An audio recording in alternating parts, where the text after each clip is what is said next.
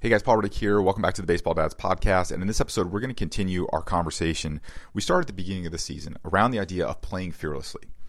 And I want to take you into one of the mentoring sessions that I had recently with one of my college players that I mentor. Now, when I say mentoring, I love working with young, baseball players, with college baseball players, because I've spent a better part of the last 10 years, mentoring, coaching, life coaching, consulting, and offering help to a wide range of people.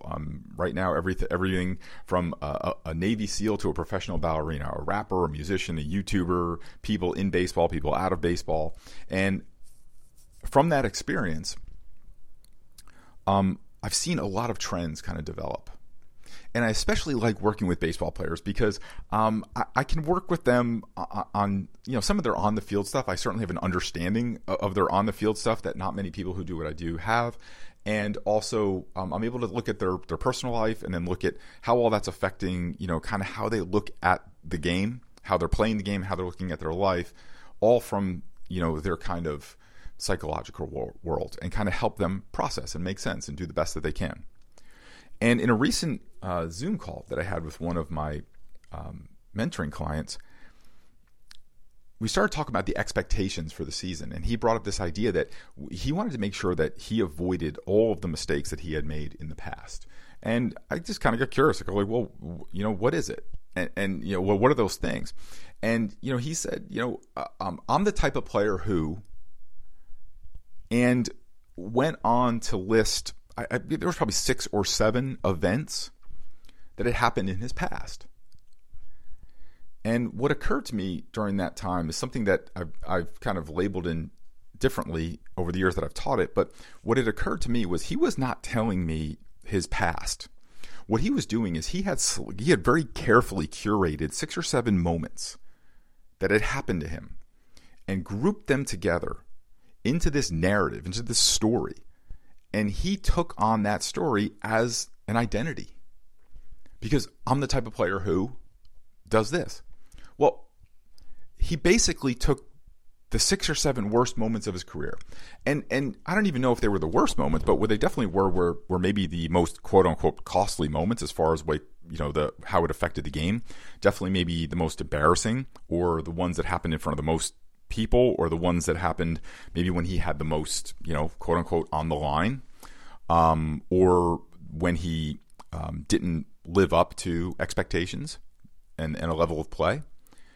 And so what I had to help him through was not only, all those things happen to you, but they're not the only things that happen to you. And if you're going to craft an identity from your history, you can't do it partially. You have to look at all of your history if you're going to craft an identity, which I don't think is really healthy to do anyway. But if you're going to, you have to look at everything, because even the moments that he was talking about, those weren't the only mistakes he made. Those were just the ones that were just most memorable for him. But what was completely left out of this identity was everything he did well, even the things he did average. And so as a father listening to this, I want you to be very careful, because one of the things I've always heard from especially teenage athletes that I've mentored is we've built up these kind of, I don't even know what the right word to call them is, almost these benchmarks of a career, that if you're not this by then, or if you don't have this happen in this moment, it means this. And so we hear a lot like, if you're not on an elite team by the time you're 10, it's just not going to happen, right? And I've had 20-something college players, as well as I've had 16, 17-year-old that I'm mentoring and counseling say to me, I know that my career is just going to be this because I kind of blew it here. Because at age 16, I didn't hit this number on a radar gun, or at age 15, I didn't make this team. So I know that I can't go here, or because I'm a senior, evaluating all my college, making my final college decisions. I know that I can't play at these places because I don't do this, and I miss this, and this. So I want you to be very careful about blemishes on the timeline. All blemishes on the timeline are based on unmet expectations. And all of the expectations that I have heard from kids that they did not meet, the word I want to use has initials, BS, have literally nothing to do with what their career could be, can be, should be, or will be. Only if you create a narrative and a story around them. So if you weren't elite by 10, that means you're not going to be able to be a great player when you're 12.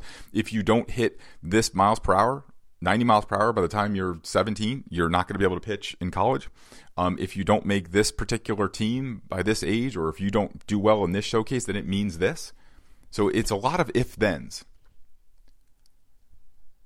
And what I see in a lot of that is players that prematurely cut themselves. Because this, and this happened, they make a decision that I can't go forward, even though they want to. Because these kind of benchmarks that someone else has established, they didn't meet.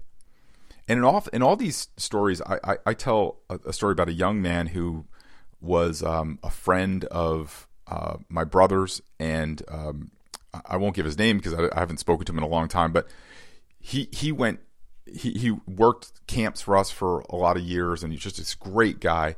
And we went to the same high school. He was cut from the high school team his freshman, sophomore, and junior year. Now, most kids, when they're cut from the freshman team, quit.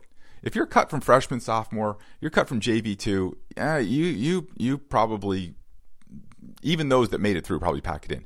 Very few get cut their first 2 years and come back third year. I'd imagine that the people that get cut all 3 years, probably it's got to be in the single digits of the single percentage points, like the tenths of percentage points that do it. This kid not only came back, this kid ended up being first team All-State and then played 4 years, started 4 years of Division I baseball. A kid that was cut 3 times. I'm not talking about some Michael Jordan story where they kind of tweak it a little bit, where they say Michael Jordan was cut, but he really wasn't cut. He just wasn't put on the varsity. Right? That's a big difference. But this kid was actually cut. Came back, made the team, first team All-State. In the span of whatever, I guess that is, 15, 16 months, went from being cut from the team to being the best player on the team, first team All-State. And in the span of 2 years, went from being cut from the team to being a Division I starter. Because you know what? Development takes place at different times for different people. Insights occur to different players at different times. A light bulb goes on for different players at different times. Mental, emotional, physical, all that development happens at different times for different players. And I know one way for none of that to happen is to not play the game. And a great way to not play the game is listen to the benchmarks set forth by everybody else that are completely baseless, that tell you about what you can and can't do based on what you've done in the past. And so as we develop our young men, we have to make sure that our timelines, or their timelines are as clear as they can be. So that we're not focusing so much on things that have happened to them. Not the player they were, but the player that they are becoming. And if they want to play baseball and they like playing baseball, that we don't set the expectation so high that failure is almost imminent. If I were to give you honest advice, and the advice that I use with my children is outside of good behavior and values and respect for others and the effort they put forth, I have zero expectations of my children. Zero whatsoever. As long as they are doing the best they can and they're respectful to everyone that they encounter in whatever they do, I have absolutely zero expectations for them. And I would suggest that you look at that. I'm not going to tell you what to do, but I would suggest that you look at removing the expectations. And when there is no expectation, there's a freedom there. And some people say, well, you know, that kind of feels a little empty if don't have these expectations. But in my opinion, I'd ask you to look at it this way, that empty is full. Empty is full of potential. If there is a void, there is a lot of room to be filled. That normally gets filled with the pressure sometimes of expectations. And then the narrative that's created when those expectations are not met. So, if you're interested in any of the mentoring that I do, you can go to paulreddick.org, which is a new site we started. You can check all that stuff out there. And then also, if you have a question, go to baseballdadshow.com, scroll down to the bottom, join the Facebook group, and ask your question in the Facebook group. My team will get it to me, and we'll answer it right here on the show. All right, guys, see you next week. Hey, it's Paul Reddick. Thanks so much for listening to the show. I really appreciate it. I wanted to let you know I have a new book out specifically for baseball dads, and I would love for you to check it out. You can go to baseballdadsbook.com. All the information is there, and a pretty good discount for our podcast listeners. So again, it's baseballdadsbook.com. Thanks.